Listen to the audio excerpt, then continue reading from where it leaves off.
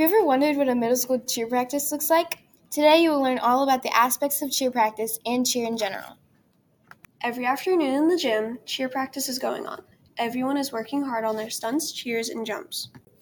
But sometimes practice can be hard. It is hard to keep track of all the stunts, dances, and cheers. Here's Ava Craig talking about the hardest part about practice.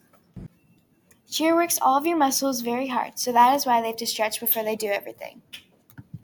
Ava says that the average practice is stretching, doing jumps, and then cheers and chants, then lastly stunts. During a game, the crowd can really affect how the cheerleaders perform.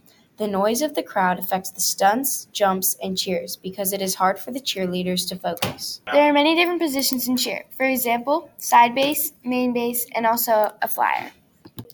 Ava Craig is a flyer, and she shared with us the scariest part about being a flyer. The fear of having them drop you.